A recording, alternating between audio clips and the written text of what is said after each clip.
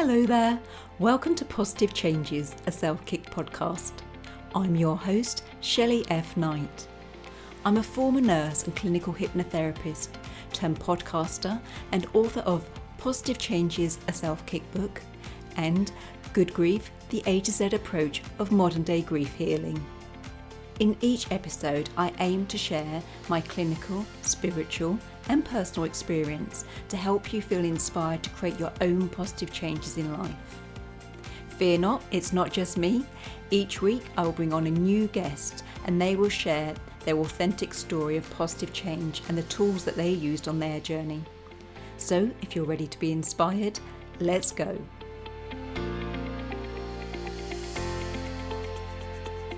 This week on the show, we are joined by Tony Lloyd, and he gets us looking at those moments that really matter in our life.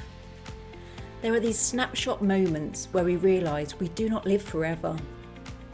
These defining moments can come from anything, a health scare, relationship breakdown, or just searching for who we truly are. These moments help define who we truly are and just how much we are capable of. You don't grow because of the trauma. You grow because of how you fit the trauma into the story of your life. And that the way you tell that story becomes who you are and how you see yourself and how the world sees you and how you show up in the world. And so it's really important, I think, that we take these inventories of our strengths. We understand that there are some very dark clouds, but there are some silver linings to those dark clouds, and that we can all benefit from that. I love this episode as it is so in line with the work and support that I offer around creating positive changes in your life, whether that is after a death or a mini death. What's a mini death? Well, I speak about mini deaths in my next book, Good Grief, the A to Z approach of modern day grief healing, which is out in September with O Books. So come join Tony and I now as we talk about mortality, post-traumatic growth, taking ownership of your life, grief, and even camping trips. Got you curious? Let's go.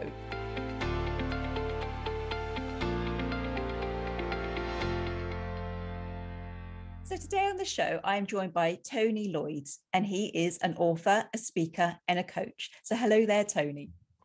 Hi, it's so good to see you, Shelley. Bless you. Welcome to the show. I can't wait for you to share your story of positive change. Let's dive straight in.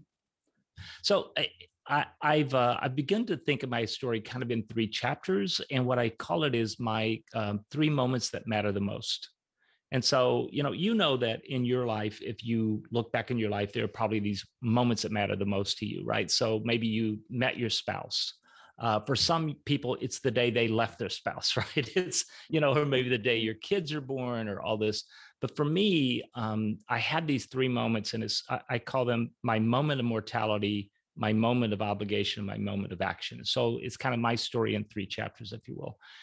And so for me, my moment of mortality, I think we all have had this moment where it becomes not theoretical, but it comes really clear to us that we will not live forever, that someday life will be over. And for a lot of people I talk to, they, like I found a lump, right? That moment where you found the lump and then your life just turns upside down. Or, you got that phone call in the middle of the day that you weren't expecting, and, something has happened to a near loved one. And so we all have had that moment of mortality. My moment, I was 14 years old, and I'll tell the story like this. I was waking up, and you know how when you're waking up, you're a little bit disoriented. And I had this sense of something cold on the back of my head. And I recognized, it sort of started to come to, I recognized that my eyes are closed. And I start thinking, what is that on the back of my head? Why is that so cold? And I open my eyes, and I am under 15 feet of water. Wow. And I look around and I recognize that the water to my left and the water to my right are darker, and the water in front of me is lighter. So that must be up. And what had happened just about 2 minutes before, I had been racing a friend across a lake. We had been swimming across this lake, and he was a much better swimmer than I was, and he had been leading. And in my 14-year-old ego, I was trying to keep up with him. And I got about halfway across that lake, and I realized that I could not swim all the way across the lake.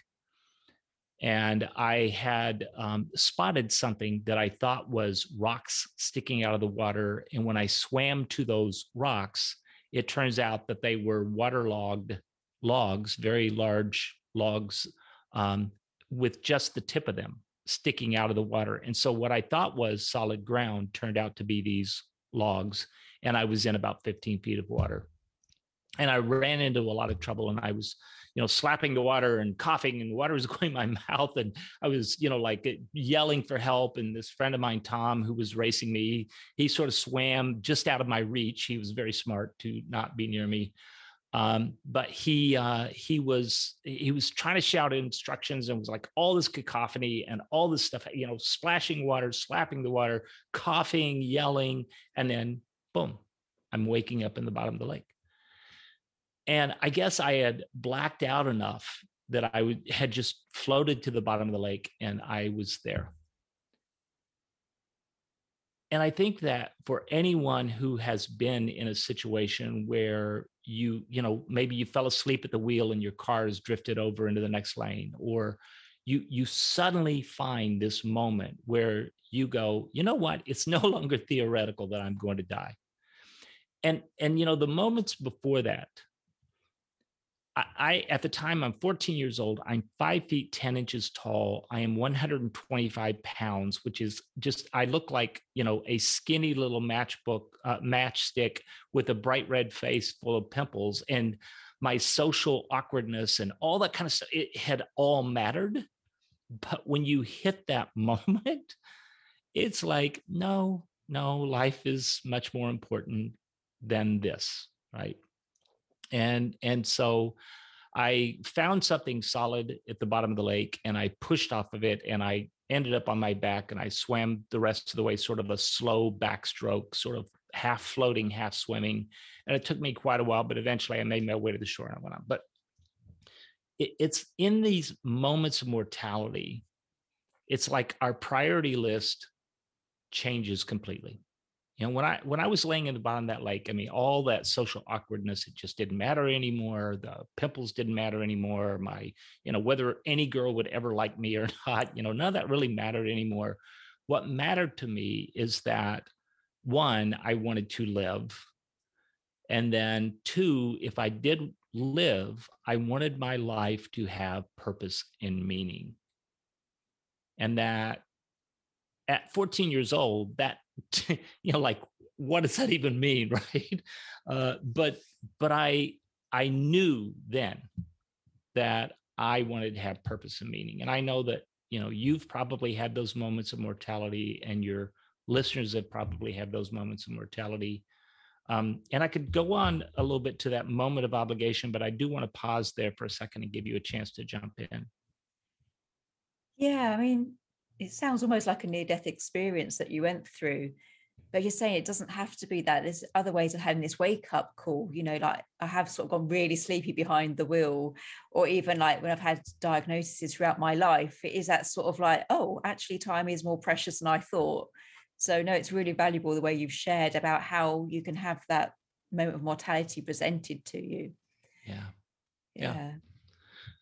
So I want to kind of think about then, as a 14-year-old, what does that look like? That if I'm going to live a life of purpose and meaning, what does that even look like? And so honestly, I didn't know. I went to school the next day. That's what I did, and the bullies are still there. And, I didn't transport to some magical world. I just, I went on with my life. And through the years, I tried a lot of different things about what would living a life of purpose and meaning look like. And so I tried on a lot of it. A friend of mine said, change is sort of like buying a new shirt that you never would have worn before. Maybe your spouse buys something for you and they give it to you as a gift. You go, I wouldn't have picked that out, right?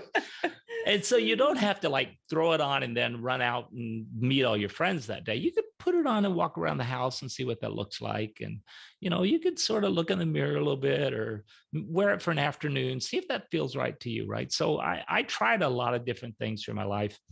But I think for me, for every person that I know who has made a big impact in the world, they come upon this moment of obligation where they see something and they go, darn it, that's mine. And I own that. And now I've got to go do something about it. So I have a podcast called Social Entrepreneur, and I interview people like there's a guy, Sebastian Sarju, who saw plastic blowing around his home in Argentina. And he goes, I have to do something about plastic. So today he makes things out of plastic and he sells it, and it's out of unrecyclable plastic, and he's making a difference in that way. Or there are a lot of stories like that, right? And you probably on your show, you've probably talked to a lot of people who just came to this moment. They go, yeah, that's mine to own. And you've probably had that in your own life, right? With your own grief and the things that you've gone through. So for me, I grew up through a corporate life, and I climbed the corporate ladder, and I was, part of the executive team. And I've been in Fortune 500 companies, very large organizations. And over the years, I'm trying to find purpose and meaning by leading teams and doing leadership development and doing all these things. But one day I was at work, and our government relationships person came to me, and he said, we're going to go to Washington, D.C., our U.S. Capitol, and we're going to lobby on behalf of the company. And I've done this kind of thing before. You go in, you're looking for more favorable tax terms, or you're looking for, some relief on something that is a ridiculous regulation or something. So I just go, okay, what are we going to talk about? And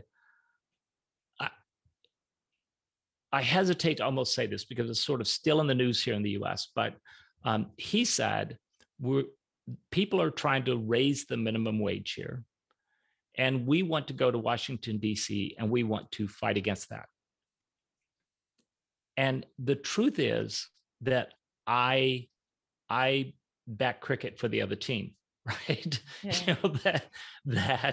That I believe that if we don't pay a living wage, then it harms our communities, it harms our employees, it harms the entire institution of our country breaks down when we don't pay people a living wage. And so I recognized that I was working in a system where, and I'd seen this again and again, where within corporations, it's like the shareholders, the people who own the stock, they win and every other stakeholder loses, right? So the community loses, the employees lose, the customers lose, everybody loses when it comes to choices and trade-offs, and it's going to help or harm the shareholders, the people who own stock in the company. The shareholders always win. And so I started writing this series of blog posts. Here I am, a Fortune 500 executive, and I'm writing this thing, and it's called My Jerry Maguire Moment. And if you remember the movie Jerry Maguire, he had this moment where he wrote this manifesto, and it was called The Things We Think and Do Not Say. And so I started this blog, and I started writing these blog posts about the things I think and do not say, and about how, one, do we really have to, do shareholders always have to win? Is that true? And there are some legal fiduciary reasons why that could be true. And then if so, is that a sustainable business model? And, for me, because it was the thing that was in my hand, right? So I didn't know anything about plastic and how to save the world from all the plastic filling up the ocean. I didn't know anything about how to solve hunger. But I recognized that business itself had this broken system, and isn't there a better way? Elie Wiesel, who was a Holocaust survivor, he said, we must take sides because neutrality helps the oppressor, never the victim. And so if you think about things like, civil rights, or you think about, environmental activism, or, racial inequality, or whatever it is, we can't be neutral. And so I challenged the system. And so that was kind of like my moment of obligation. But my moment of action came just a few, probably about 8 weeks later. And I was in seeing my manager, and we were just talking about things. And he's like, "You seem down." And I go, "Yeah, I kind of am." And he goes, "Are you unhappy at work?" And I go, "Yeah, I am." And he goes, "Well, what's going on?" And so we talked about it. And then I just said, "You know what? I think I'm done." And you know, he's a great guy. He's like a great friend. And he's like, "You what?" And so, I walked off the job that day. And one of the things about being a corporate executive is they handcuff you with these cascading bonuses. And so if you walk away today, you've got like 3 years of bonuses that are sort of tied up, and it's a significant amount of money. And so I had to take that step away. And so that was kind of my story. I went off. I did other things today. Today I'm an author and a speaker, a coach. I have a podcast, and all the things that you talked about right at the beginning. But I think for me, those three things. And if you look at your own life, you're going to find that pattern. I think you're going to find that sort of that moment of mortality where you understand you're not going to live forever. Your moment of obligation, and then the only question is, what's your moment of action? What are you going to do that happens after that? So I'll just stop talking there, but that's my story. I think it's really powerful, and I love the obligation. I work with a life coach, as I'm like quite open about, and she's brilliant. And she was saying, like, we have to move away from the blame game. You have to own it. And I know when you were speaking, I was thinking about my own fertility journey, which has got nothing to do with the corporate world, but we have quite diverse listenership. Right. So for me, when I was told to terminate our last child because she wasn't well enough to make it through pregnancy or onto the earthly plane, it was kind of rock bottom for me, Tony. I was just like, I don't have the strength to carry on. I don't have the tools. But you do have it inside you. You do have the power to create positive change, and you certainly have the ability to take ownership of it. So I did have my semicolon moment where I thought, do I have my life sentence here, or do I go all in to the action stage? And I took ownership of it. It's like, that's the medical opinion, but I know my body. And I'm very spiritual, and I'd seen a baby girl to come for many years, and I took that ownership. So when you were saying it, I thought that's amazing, because mine's from my fertility journey, and from that I resigned from nursing. I'm now an author and a podcaster, and I help people create positive changes at their darkest points.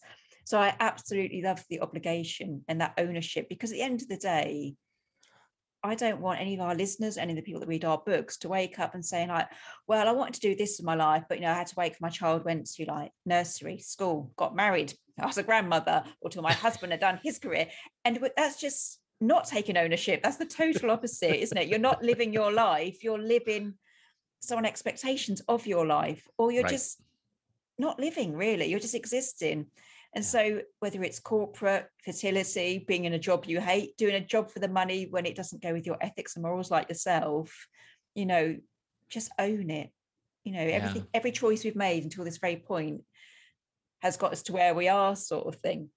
Yeah. But no, I loved your story. And it's interesting that you said about the Holocaust survivor, because when you were talking about purpose and meaning, I thought of Viktor Frankl, another Holocaust. Exactly. So, because he says, I'm going to paraphrase and get it terribly wrong, but somewhere along the lines that we don't suffer from suffering alone. We only suffer for having no meaning. Like, why are we having this lesson? Why are we going through what we're going through?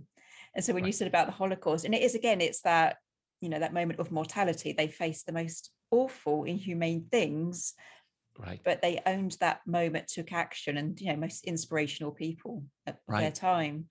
Agreed. Yeah. Viktor F. Frankl, he's amazing. And, his book was called Man's Search for Meaning, right? That he understood that he was suffering, but he said, I can either say I'm suffering for no reason whatsoever, the universe is cruel, or this suffering can have a meaning. And he made it the meaning to come out of this and to tell this story, to be able to tell the story of the people in the camp who gave away their last piece of bread, right? They were few and far between, but they provided an example that in any situation, they can take away everything you have except your choice of what it means. And you get to choose that, right? There are people who go through trauma and they bounce back, right? That is called resilience, that we go through trauma, we come back to where we're up here, we sink down, we come back up to where we were. That's called resilience. And we're, in a pandemic, many of us are going through that, right? There are people who go through trauma and then they get kind of stuck in that trauma and they don't know how to get out of that trauma. And so that is called post-traumatic stress disorder, that they are still reliving that trauma and can't quite process it and come out the other side. But there are people who go through trauma. The trauma knocks them down. They acknowledge that they're down. Trauma is an awful thing. And yet when they come back, they don't just come back to where they were, they build back better. They come back to a stronger place, and that's called post-traumatic growth. And there are some people who experience that they come out better at the end. And a lot of that has to do with that internal work about how you deal with that trauma. I find that fascinating because I've seen that a lot. Like, my background's nursing, even though I'm like an author now, but I saw it a lot with grief. So like, I worked as a chemotherapy nurse for most of my career. And sadly, a lot of that would be end of life palliative care. And so when the patient died, the family kind of left behind. And you'd see that they get stuck in the story. That becomes their story. Like, I'm the daughter of a mum that died. And that becomes that life chapter becomes their life story. Yeah. Because they're not taking that ownership, and they haven't even got the resilience you spoke of, where you come back and think, right, the life I expected has gone, but I'm back, I'm living, that kind of thing, facing your mortality. Yep. Somebody's died, but it wasn't me. I'm carrying on. That's kind of the resilience. Right. The post-traumatic stress is the grief we see when they get stuck thinking, I don't know how to live without my mum, my partner, my child, which I can understand totally. I can understand it. But I love, being the annoying woman that I am with a positive take on things, the post-traumatic growth. So that's fascinating. Tell me some more about that. Yeah. So, in post-traumatic growth, we, the results, the benefit of post-traumatic growth, and you've seen it. So if you've been working with families who have been grieving, who've gone through all this trauma, you know what this looks like.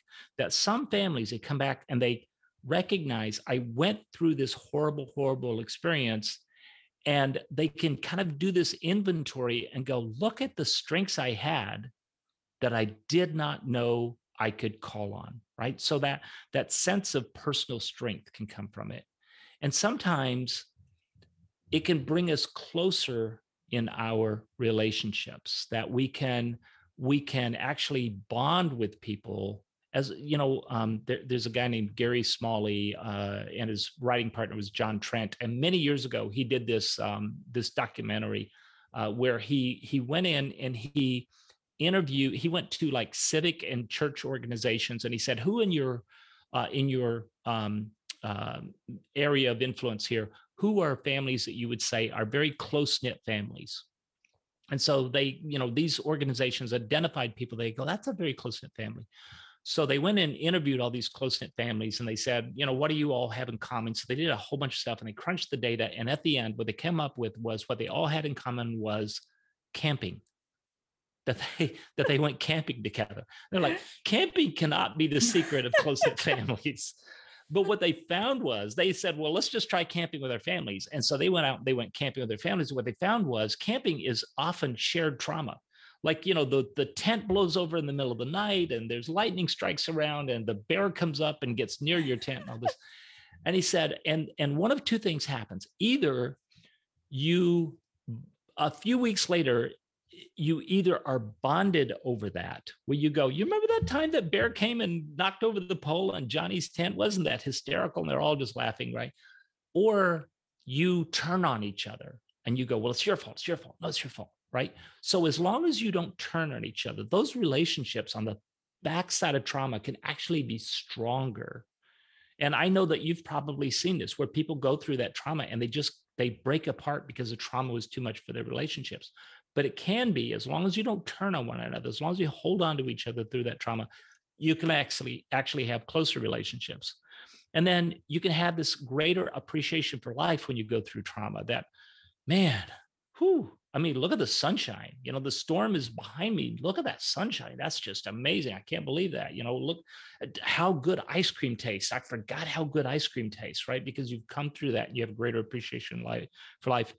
You can see new possibilities that maybe if I'm that strong, maybe I could do something more. Or a lot of people go through like a spiritual growth. This purpose and meaning, and it becomes a strong spirituality.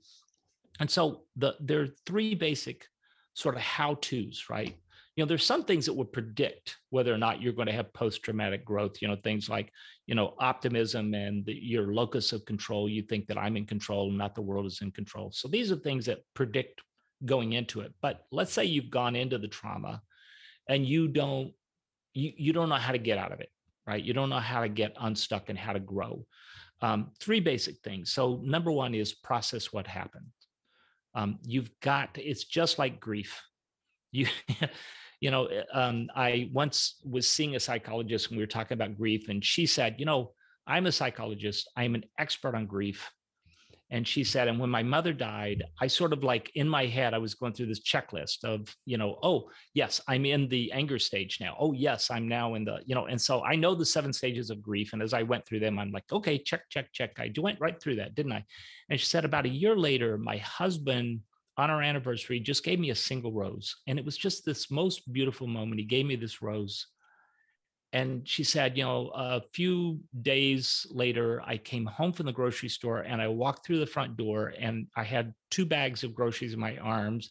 And I looked on the table and the rose was dead. And I dropped both bags of groceries and cried my eyes out because I had never really processed that grief. And so you can't deny it. You can't pretend it didn't happen. Something big has happened here. Right. So you're going to have to process that. And part of that is this constructive self-disclosure.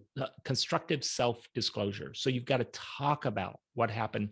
And part of that post-traumatic growth is how that fits into your narrative of yourself. Right. Like you said, I am a person whose mother died. I am so sharing your story, telling your story in a way that you remember that, oh, by the way, I am strong. Oh, by the way, I'm still alive. Oh, by the way, I have all these strengths that I'm bringing forward to me. And then the last thing is sort of doing that inventory of your strengths. So doing strength finders, doing whatever it is to just sort of say, wow, what did I find within myself that I can call upon in the worst set of circumstances?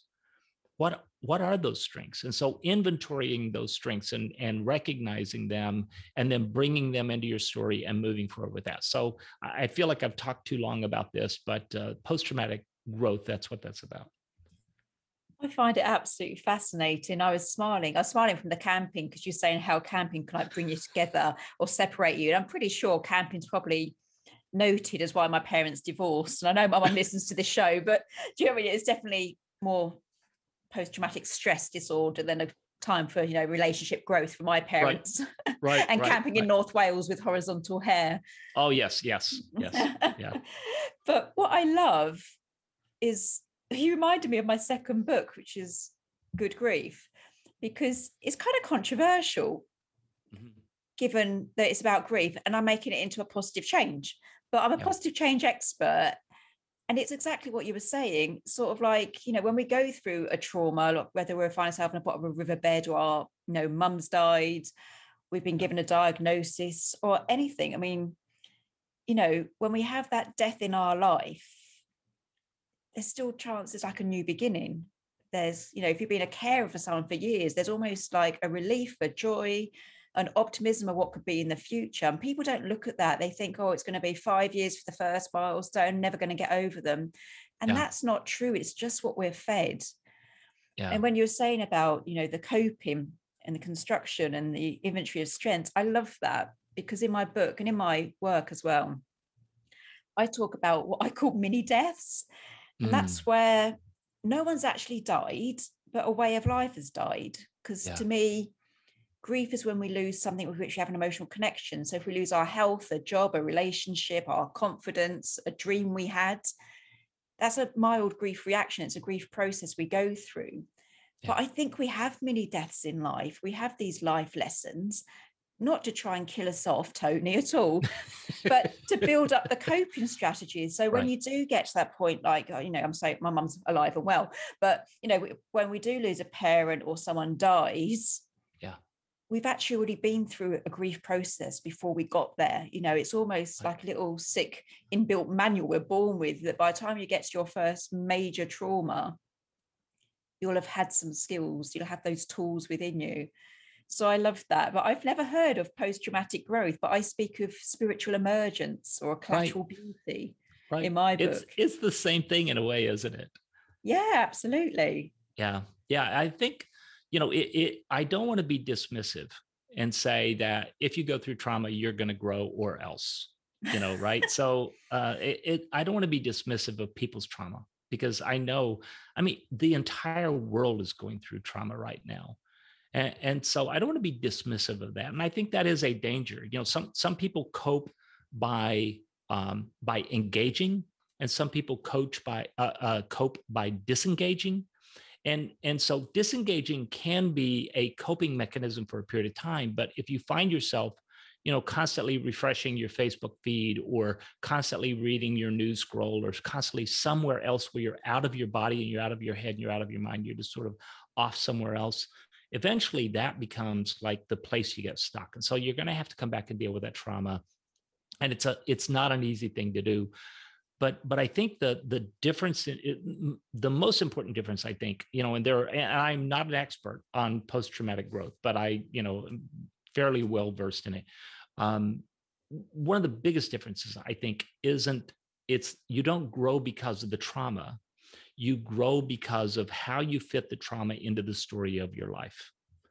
And that the way you tell that story becomes who you are and how you see yourself and how the world sees you and how you show up in the world.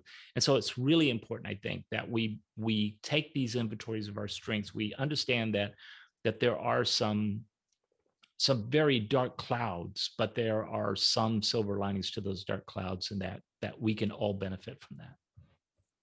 That was really powerful when you said that, we don't grow because of the trauma. I thought that was really powerful.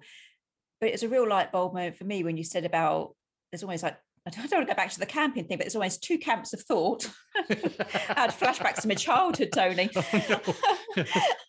But the two camps of thought that either you sort of engage or disengage. And I think I've seen so many people disengage. And that's a natural thing, isn't it? Psychology. Like I did clinical hypnotherapy and past life regression. Mm. And at times of like, end of life, rape, all those traumatic things, the body, your soul, if you like, naturally disengages. So it's not present with your body. Like, when people die in car crashes, I'd like to think the soul's already left, you disengage. But we do disengage in life as well. And I always call it like sticky plaster syndrome. And I see a lot of grief, but there's so much in life where people just think, I'm not dealing with it, I'm going to put a sticky plaster on it. And plasters are horrible things, really, because underneath you're creating an environment where everything is just decaying, rotting, getting worse. Right. And you have to get to that stage in life, but not saying everyone does get to that stage in life, where you have to sort of rip off that plaster and deal with the wound underneath. Right. Yeah. And it's not a pleasant experience, is it? No, not at all. And it's almost as traumatic as the original trauma, isn't it? Because, right. It's going back over something you'd rather not remember. But I still think we should try and do it. If that's, where we're stuck. You said a beautiful thing earlier about when you make that life chapter, the whole life story, but you have to sort of change it. At the end of the day, we are writing our own life story. Got to try and write the best story we can, become the hero in the story, if you like. Yeah. Yeah. And sometimes we need a guide on the side like you, right? I mean, Luke Skywalker had his Obi-Wan and his Yoda, and Luke might have been the hero of the story, but I think we all need someone like you who's a guide, someone who can go along with us.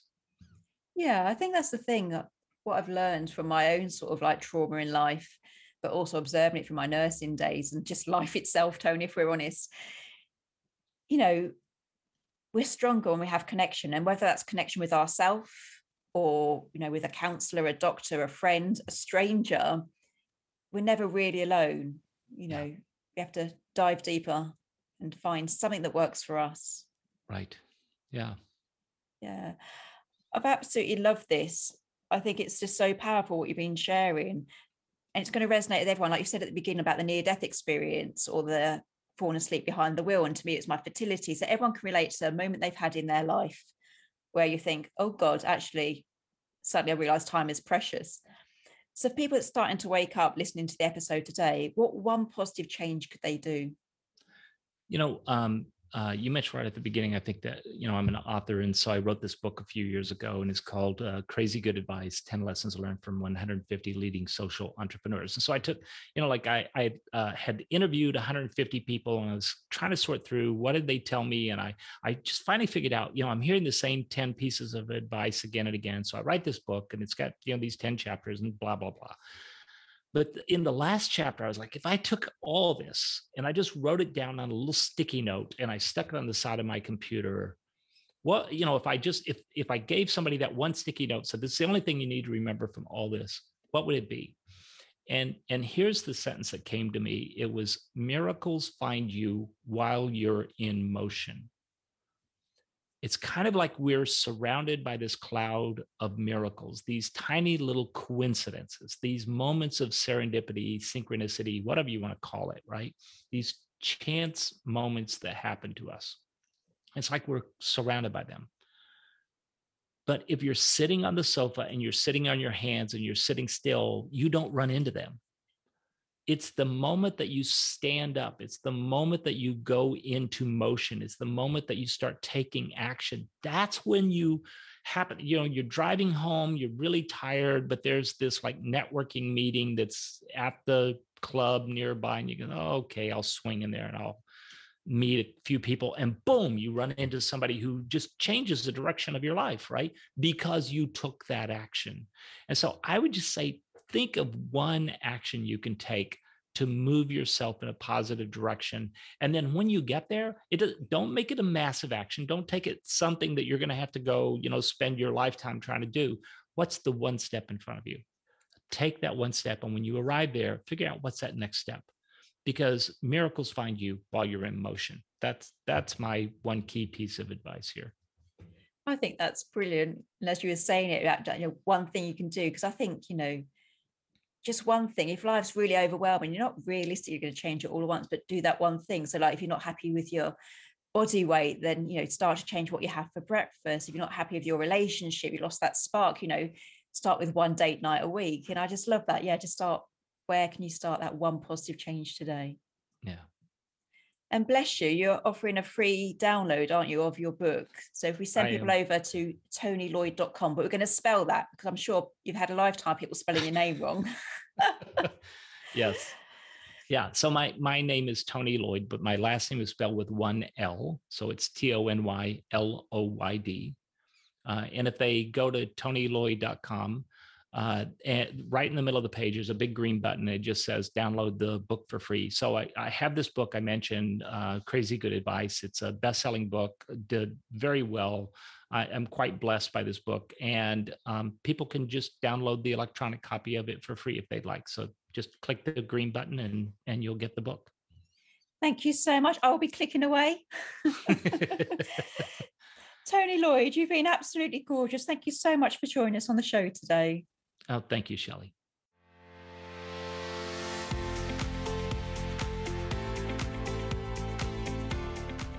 If you enjoyed today's episode, please make sure you subscribe and leave a positive review. If you would like to create your own positive changes, you can buy Positive Changes, a self-kick book from all online book retailers or from shelleyfknight.com.